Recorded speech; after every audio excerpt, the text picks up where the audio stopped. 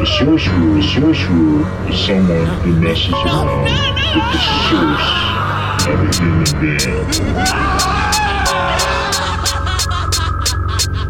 Il est né à Sedan en 1942 pour faire couler le sang sans avoir froid aux yeux. Du milieu ouvrier, d'un foyer sans amour, un passé assez lourd qu'il ne peut oublier. Maman l'utilisera comme godemiché géant. Papa est alcoolo aux abonnés absents. Après 2 mariages et déjà 3 enfants, Michel fit ses bagages et tomba pour 3 ans. On lui reprocha 10 viols sur mineurs, quelques temps en prison, réveille l'instinct du tueur. Il revient plus malin pour passer inaperçu quand il arpente les rues avec son air de rien. Il marie à Monique et son physique ingrat, c'est qui finira par le donner aux flics. Ainsi se mit en chasse le couple diabolique qui fit couler le sang de France jusqu'en Belgique.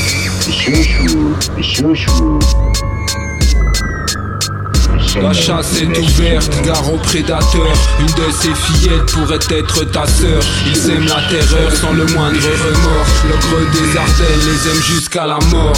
Omnibulé par la Vierge Marie, dont la virginité l'obsède depuis petit. Un air de nigo, mais loin d'être un pauvre type. Il carotte le magot du gang des postiches. Mauvais et dénu de tous sentiments humains, il les aime jeunes et nus jusqu'au petit matin. Alors il part en chasse, satisfaire ses pulsions. C'est en 87 que l'ogre passe à l'action.